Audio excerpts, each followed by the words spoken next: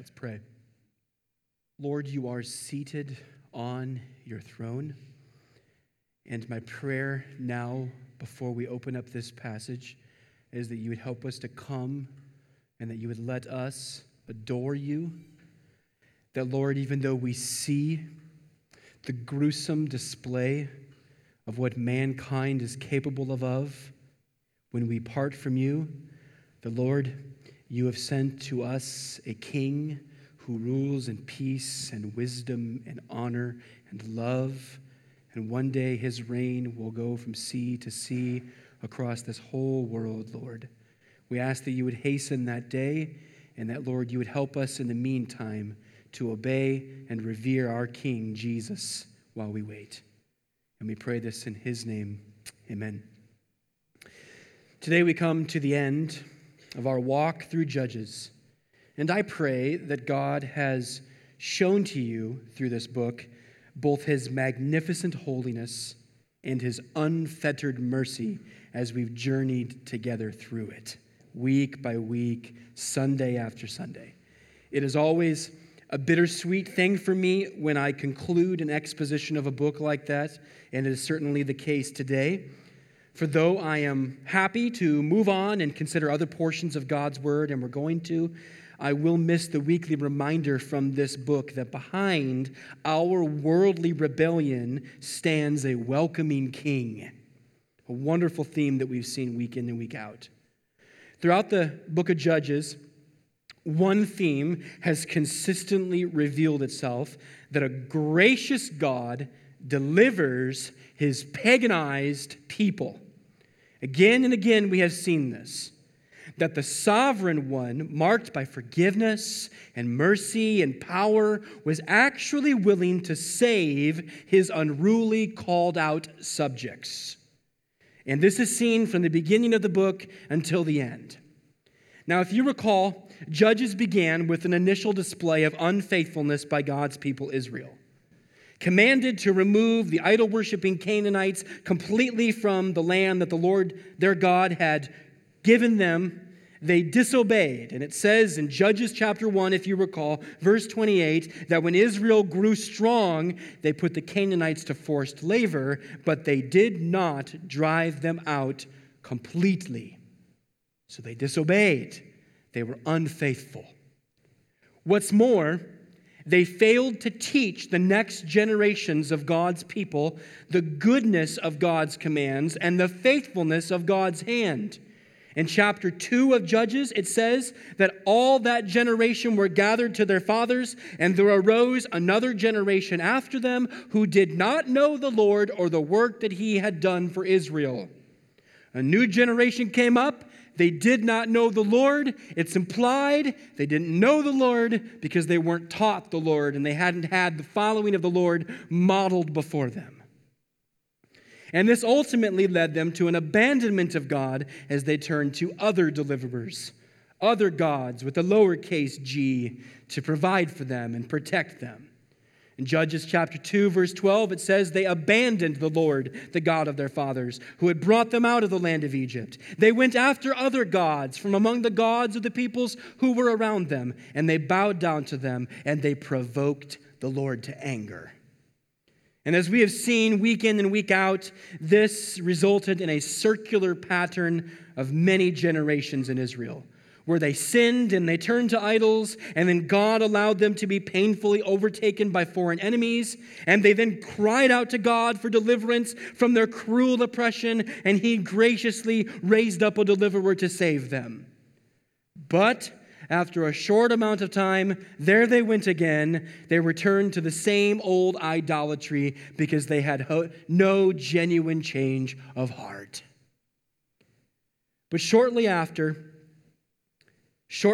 all of this, God would show his gracious hand all over again, revealing to them the kind of God that he was.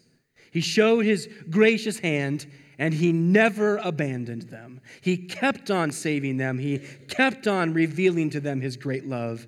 But the hearts in Israel waxed worse and worse as the years went by, to the point that they began to look just like the pagan peoples that they themselves had been charged to remove. And even their deliverers, their own judges whom God raised up, became more and more ungodly, ending with Samson, a man driven by his own pride and lust and hunger for vengeance. Well, after many years of heading in this dark direction, the author of Judges summarized well the moral problem in the land in chapter 17 when he says in verse 6, "In those days there was no king in Israel. Everyone did what was right in his own eyes. Each person followed their own wayward, sinful heart and refused to look upward to the God King who could lead them in joy." And as we've seen, this resulted in terrible consequences at every level of Israelite society. In chapter 17, we saw how it degraded the families of the land and even corrupted the spiritual leadership of Israel. In chapter 18, we saw that this tainting was even at the tribal level, as a whole clan of Israel abandoned their God and king and went their own way in areas of human justice and even worship. Then in chapter 19, if you recall, the bottom dropped out, and Israel went from bad to horrible. In fact, it got as bad as it could get when one of the ghastliest deeds ever recorded in all of the Bible occurred, signifying a societal corruption that had never before been mentioned. And 2 weeks ago in chapter 20, we saw how that event led the people of Israel to terrible interdivision and bloodshed as God brought his hand of judgment down upon them through the depravity and the awful nature of civil war. And this morning, we see the final sad result of that ghastly deed, the last sorrow that resulted from hearts that abandoned the one true God and went their own way. For today, we see how a no-king philosophy perverted human ethics in the land of Israel. Now, ethics are moral principles that govern a person or a people's behavior. They are principles that help men and women, even families and whole nations, determine what is right and wrong. And when the people of Israel stopped recognizing God as their king, they had nowhere else to look for moral guidance but inside of themselves. And as we've already mentioned several times, looking to one's own heart for moral foundation is a dangerous place to turn. For as the prophet Jeremiah wrote, "The heart is deceitful above all things and desperately sick. Who can understand it?" And this sickness is on display in our text this morning. And as we consider it, let me ask you, my friends, what will be your standard for right and wrong? As you read this text and you see the result of going one's own way, what will be your standard and your family's standard and our church's standard for what is right and what is good and what is proper and what is wrong and what is bad and what is improper? Where will we turn for moral conviction in our own lives? So look with me at chapter 21. The problem found in this chapter was a self-inflicted problem. If you remember from 2 weeks ago in chapter 20, verse 48, it related just how far Israel went in their war with Benjamin. Look at that verse with me. Chapter 20, verse 48, "And the men of Israel turned back against the people of Benjamin and struck them with the edge of the sword, the city, men and beasts, and all that they found, and all the towns that they found they set on fire."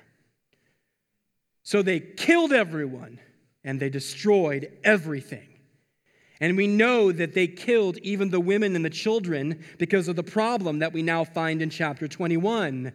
In fact, in verse 16 of chapter 21, it says, "What shall we do for wives for those who are left, since the women are destroyed out of Benjamin?" So the Israelites killed them all. They evidently lost all self-control, abandoned all concern for the future, and all compassion for women and children, Israelites, mind you, who should have been preserved. These were not Canaanites, yet they were treating them as if they had to be completely removed from the land.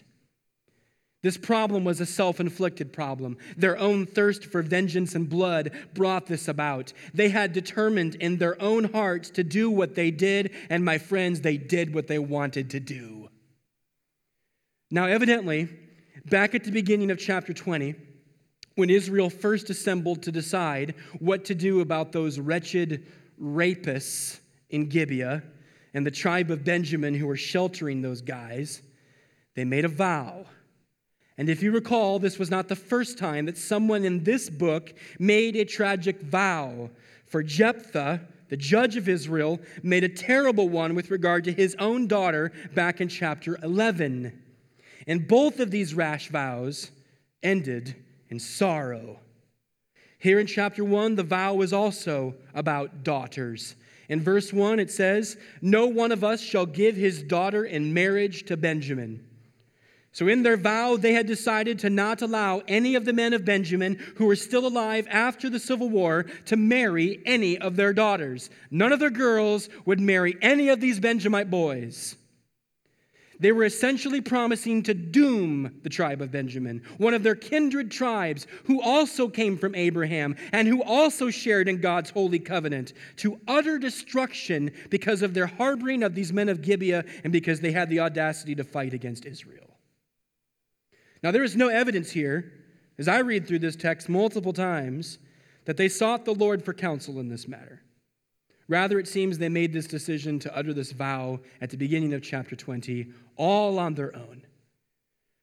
Now, as I mentioned when we considered Jephthah's tragic vow earlier in the book, in Leviticus chapter 27, which was part of God's law for Israel, and I'll let you go and read it out yourself, the Lord mercifully provided the Israelites with a way out when they made a hasty or a foolish vow before him.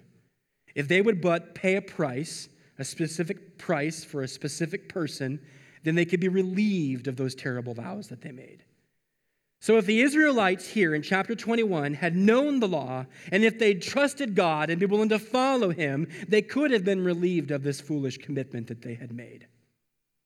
But instead, Israel came before God in sorrow over the situation that they found themselves in. In verse 2, they came to Bethel, and they sat before the Lord all day. And while they sat, they wept. And the author of Judges, I think, gives us verse 3 of chapter 21 to arouse in us readers feelings of astonishment over the attitude of the Jews here in chapter 21. Look at verse 3. And they said, "O Lord, the God of Israel, why has this happened in Israel, that today there should be one tribe lacking in Israel?" And we should think when we see this, we should think in our minds when we read that, why has this happened? Are you kidding me, Israel?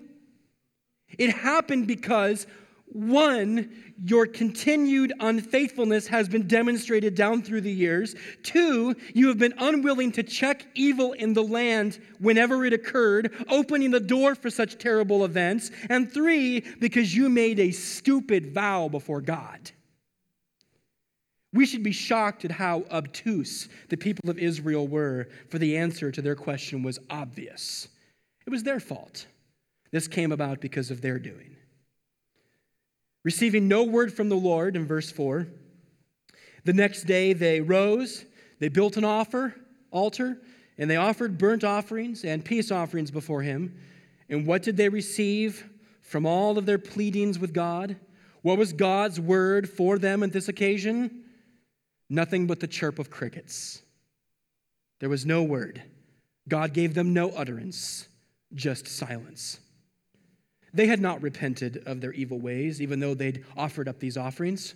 They had not repented of their evil ways. They had not concluded that all of this was their own doing, and the Lord had no word of direction for them that day, and he should not be blamed for anything that happens here, for he had every right to turn aside from them. They had rejected his word on almost every single occasion. He is right to not speak on that day.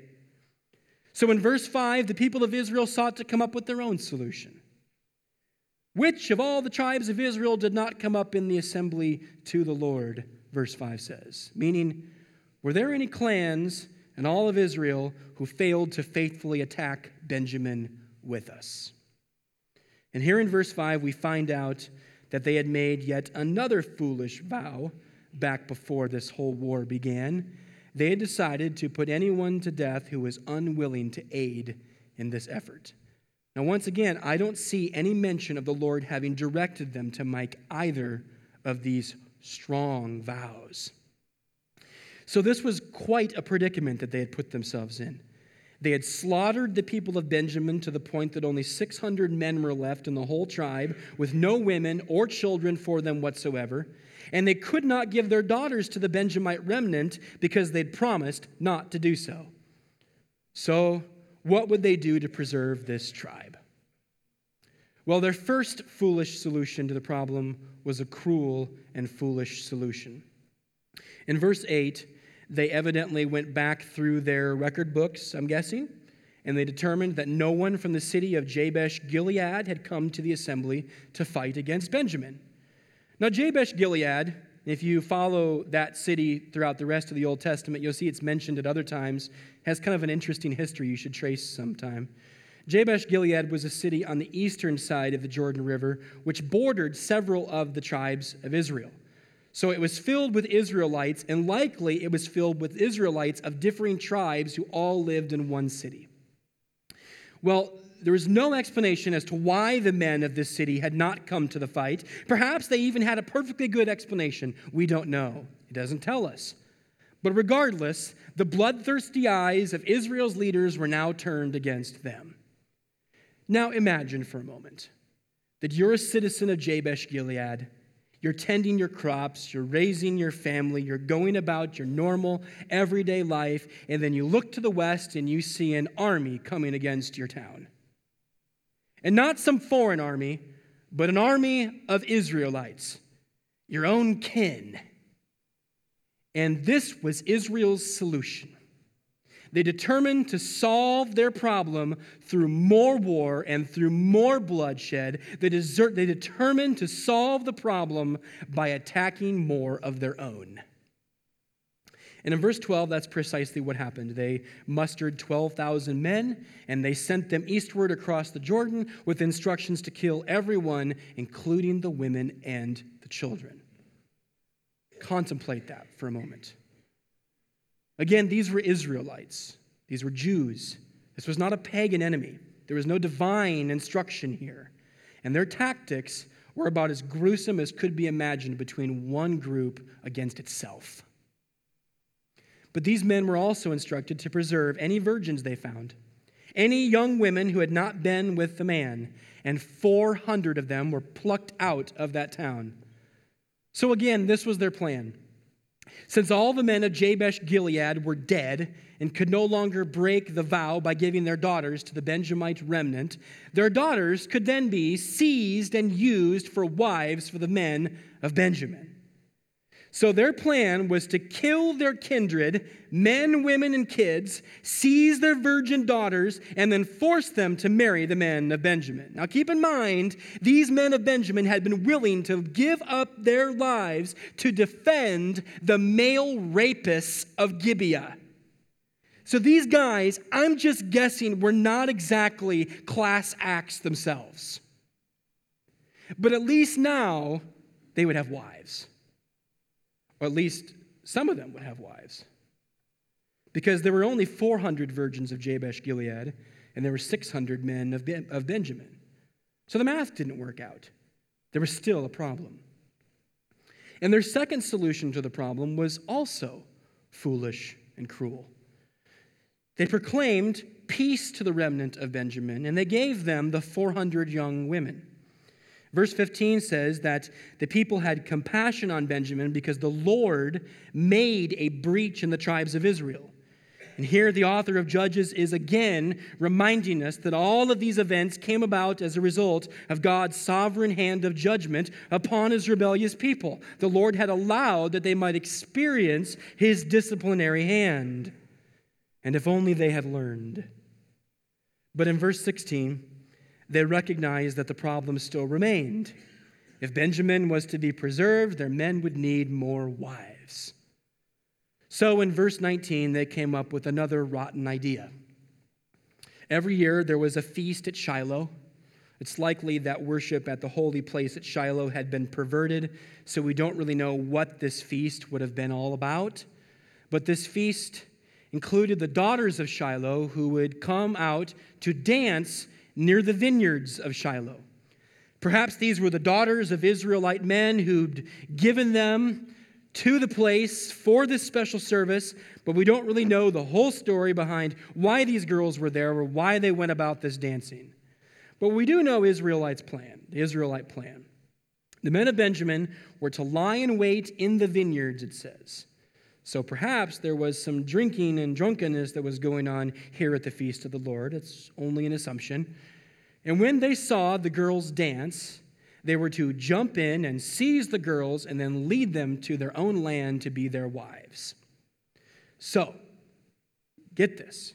They were to hide, they were to watch young girls dance, and then they were to abduct them, never returning them again to their families. Again, these likely wouldn't have been the most caring and compassionate and tender of fellas to begin with. Likely these guys were brutes, and these girls would now be living with them for the rest of their lives. My friends, Israel's plan is the abduction and the sexual assault and the rape of their own daughters. Rape is forced sex. Is this not forced? These were girls made in the image of God, their creator, young women from their own families who were forced to do this. And how sadly ironic that all of this first came about due to their attempt to punish the men of Gibeah for the rape of an Israelite daughter. It shows that it's not just Gibeah that had a problem when it came to how they viewed women. Well, verses 23 and 24 sum it up. The people of Benjamin did so, and they took their wives according to their number from the dancers whom they carried off. Then they went and returned to their inheritance and rebuilt the towns and lived in them. And the people of Israel departed from there at that time, every man to his tribe and family, and they went out from there, every man to his inheritance. So everything returned to normal, and my friends, normal was not good. Read 1 Samuel. Read 2 Samuel, read 1 Kings, read 2 Kings. Normal was not good in Israel. And verse 25 caps it all off as it returns to the theme. It says, in those days there was no king in Israel. Everyone did what was right in his own eyes. The brilliant author of Judges has bracketed now this section of his book, bringing it back to the ultimate theme, that all of this was going on because there was no king in Israel. Everyone did what was right in his own eyes. Everyone looked to their own authority. They had a no-king philosophy of life. They did whatever seemed right according to their own devising. They had no king in their minds, no sense of appreciation for the commands of their God. However, here's the good thing. Even here, I think we see an allusion to God's grace. Do you notice how the book just ends there? There's no happy ending in Judges, my friends. If you were waiting for chapter 22 to say everything went good, that didn't happen. Well, even here, I think, even at this very stark ending, we see an allusion to God's grace. For though there was no king in Israel, I think through this author of Judges, God is letting us know that he had planned for one. In verse 25, the void is again pointed out. They didn't have a king. In fact, this whole book has talked about this void. This whole book has pointed out this void, that God's people needed a king, a great deliverer to save them and to lead them. And he himself, we know the rest of the story, would one day fill that void. For he would send a king who would lead his people, his chosen ones, with justice and wisdom and power and righteousness. Because, my friends, who could he send but his own son? So perhaps 1,000 years later, after many more generations of rebellion from God's people, he sent his king into the city of Jerusalem. And hear what the Gospel of John says on Passover Sunday. The next day, the large crowd that had come to the feast heard that Jesus was coming to Jerusalem. So they took branches of palm trees, and they went out to meet him, crying out, "Hosanna! Blessed is he who comes in the name of the Lord, even the King of Israel." And Jesus found a young donkey and sat on it, just as it is written, Fear not, daughter of Zion. Behold, your king is coming, sitting on a donkey's colt. Not Passover Sunday, I misspoke. Palm Sunday, where God's people were laying down their palms because the king was coming into the town, rejoicing that the king had arrived, and if only they had continued to accept him. But instead, this king went to a cross to purchase his chosen people, redeeming them from sin and death and hell. Jesus Christ raised up to pay the price for your sins and mine. The God of grace, he did carry out his plan to deliver his paganized people. He showed it in different forms throughout this book, and he brought it to reality through the birth and the life and the death and the resurrection of his son, Jesus Christ. So how do we apply this passage? Well, you've got to think a little bit. The example given by Israel in chapter 21 is that when a people adopt their own form of ethics apart from God, it will eventually result in the undermining and the devaluing and the abuse and the oppression of other people. Thus, all of society is adversely affected when people choose to reject God as king. And conversely, all of society is favorably affected when God's people honor God as king. My friends, when we transplant God's authority found in the Bible for our own moral considerations found in our own hearts, then we ultimately have no solid ground upon which to stand for the valuing of human life or the protection of weaker people. Because ultimately, we will then most value only what is helpful in our own estimation, and everyone else can then, at least somewhat, to some degree, be considered as expendable. In other words, if they get in the way of what we want, then we can push them aside or we can remove them altogether. Germany, 1930s. America, 2019. If we have a desire or a need, then we can use others, no matter what it might cost them, to fulfill our desire or our need. And if they get in the way, they stop meeting that desire, we can push them aside. Now, I am not saying that this happens at equal proportions in every God-rejecting society at all times and all days. I am not saying that every God-rejecting society immediately starts oppressing or killing weaker people. What I am saying is that different levels of this kind of human devaluation will always be seen in such a society, probably at ever-increasing levels, because this is what self-directed humans do. This is what humans do when they reject God. And Israel in chapter 21 provides for us a prime example. I want you to hear with me the Apostle Paul. If you would turn with me to Romans chapter 1, such a vital text in so many ways, but also vital for our purposes to grasp this better this morning. Romans chapter 1, if you would turn there with me, I want you to notice verses 28 through 31. And I want you to hear what Paul says happens when people reject God. Romans chapter 1, verse 28 says this. And since they did not see fit to acknowledge God, God gave them up to a debased mind to do what ought not to be done. So stop right there. Human beings, he's speaking about generally, did not see fit to acknowledge God, to honor God, to praise God, to revere God, to follow God, to obey God. They did not see fit to do that, so God gave them up, which means he let them have their own way.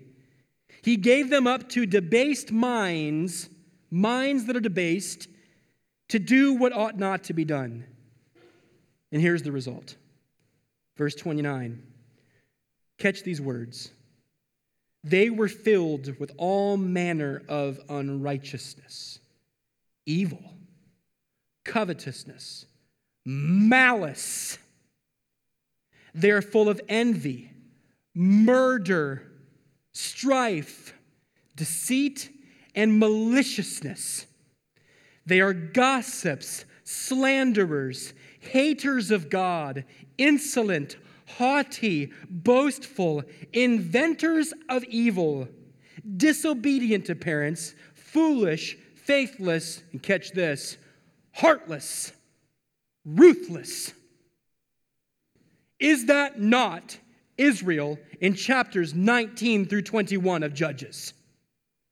They did not see fit to acknowledge God as their Lord and King over them any longer. They went their own way, and what was the result?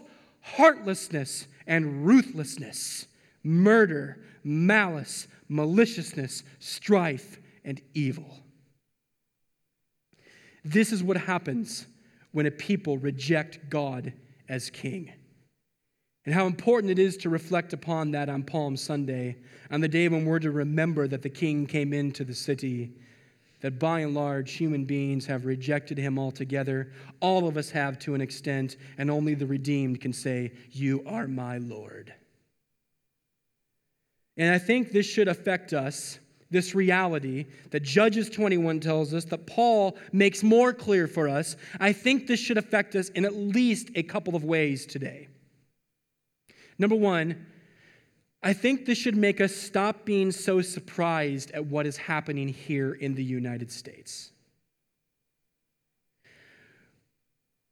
When we hear illegal immigrants spoken of as if they were less than the God-created image bearers that he made them to be, by individuals who themselves are lawbreakers, but who can muster no compassion for people who, yes, broke the law, but often in order to flee oppression or get a better life for themselves or their families, we have, I think, this kind of mindset displayed before us. Now, I am not talking about what our national laws should be, nor am I talking about how strict we should be at enforcing them. I'm not going down that road. What I am simply saying is that human beings, all human beings, regardless of color, regardless of where they're from, should be given a level of compassion by other people who are made in the image of God. And I don't think that's seen in many quarters of our country by many people. Some in the church. Furthermore, when we hear women and children come forward, seemingly in droves today, to relate what a man in their youth, or a man in their workplace, or a man in their homes did to them, and we see how one institution after another is culpable in such abuse, including many churches, then we have a no-king ethic that's been put on display before us. And when we spend more than 45 years as a nation debating the worth of an unborn child of God as to whether or not we should allow him or her to live, my friends, we live in a no-king land. And my point is that this should not surprise us. If it surprises you, stop it. Instead, this should make us get serious about promoting the King and his ways, both in our words and our actions. This should make us drop all of our apathy and go boldly with this God because, does our community and our state and our land need it, not to mention the whole world.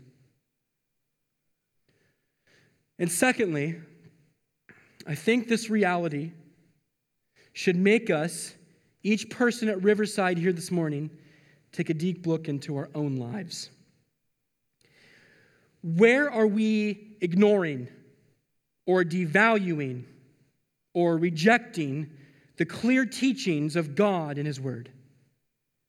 In what ways have we, like the Israelites, erected our own selves as king over our lives, looking to our own minds and our own hearts and our own feelings for our direction?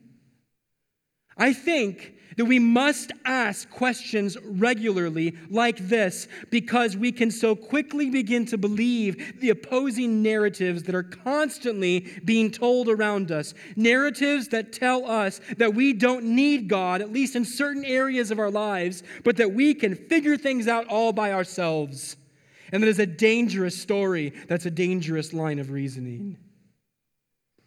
My friends, will you let God's word direct your life? Will you submit to his leading and his commands and his wisdom?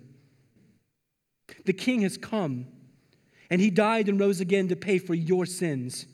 And now he stands triumphantly above all as one who is worthy of all of our allegiance. So surrender whatever it is that's keeping you from serving him fully in your life. There's no time like today. So let me close the book of Judges in the last couple of minutes with a few important exhortations from this book. Number one, I think from this book we should take this. We must be careful to obey our King's commands as we look to him as our standard of truth. It would be very easy, like the Israelites, to not obey him precisely as he tells us, to take a little bit of his truth and twist it according to our own devising. It would be very much like Israel for us to only be faithful in a little. It would be very much like us to not put his word up high and say, I will follow it at every point. With bold trust, we must listen and obey what he says with regard to how we are to serve him, with regard to how we are to take the gospel to the lost, with regard to how we're to organize ourselves, with regard to how we're to treat each other, with regard to how we're to raise our families, with regard to how we're to relate with one another. We are to look to his word for direction. And when it comes to how we are to see the world around us and respond to the world around us, we must take our direction from the Bible. So that's my first exhortation. Number two, in our efforts to reach the people of our culture, we must not become like the people of our culture. At the beginning, they came into the land, and they were God's people, to bring his judgment and to be a shining city for all of the world to see right there in the land of Palestine. That's what they were to be. But by the end of the book, they were just like the Canaanites who had first lived in the land. They had become pagan just like them. They lost sight of God, they lost sight of his word, and soon they were just like everybody else. They'd become a worldly church, so to speak. Well, yes, we do have an obligation to go to them. No, we are not to close ourselves off as monks. Yes, we are to go with the gospel and be in people's lives and be building relationships at workplaces and be trying to get to know our neighbors and to love them as Christ loves them and to share the truth of the gospel with them. Yes, we must be among them. And yes, there are things about our culture that we're going to enjoy, but my friends, we must be so careful because before too long we can become just like them. If we lose sight of what the word teaches, if we don't hold tight to one another, looking to Christ constantly, we can easily become just like the world we're trying to reach. We must be in them, my friends, but we must not be of them. So in our efforts to reach our culture, we must not become like the people of our culture, like Israel did. Third, we must diligently teach our children of God's wise instructions, his sovereign power, and his eternal faithfulness. So often, unfaithfulness in Scripture is the result of people not fulfilling 2 Timothy 2, verse 2. Paul says to Timothy, "These things that you have heard from me in the presence of many witnesses, go and tell faithful men who will teach others also." He says, Timothy, everything I've told you, you go tell others, and you tell them in such a way that they will be able to teach others. That this truth will be passed on from me to you, from you to them, and from them to others. That it will be passed on from one spiritual generation to the next spiritual generation, from one physical generation to the next physical generation. teaching that next crop that God has brought forward to know God. No, we can't change hearts, but we can certainly model what God has done, and He works through that. So we must diligently teach and not become those who stop communicating God's truth so that a new generation arises who does not know the Lord. The best way to kill a church is to stop teaching your kids. Well, number 4, and finally, we must forever cling to God's gracious provision of a better judge to both save us and lead us. I think if you reflect on all of the different men that were mentioned in the book of Judges, I can't imagine really any of you in this room would say, I want that guy to be my leader. I want him to be my example. I want to follow him. I want him to deliver. I want him to save. I want him to rule.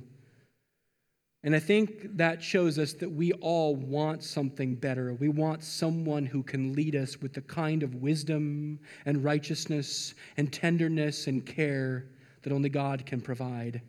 And my friends, we have it. God has provided us a better king.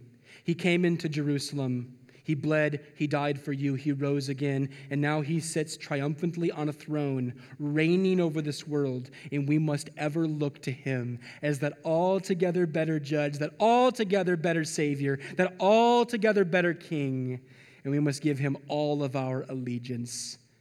So when we come together and we put the gospel before you week after week, and we talk about Him and what He's done, it's for a reason, because we can't ever lose sight of this person.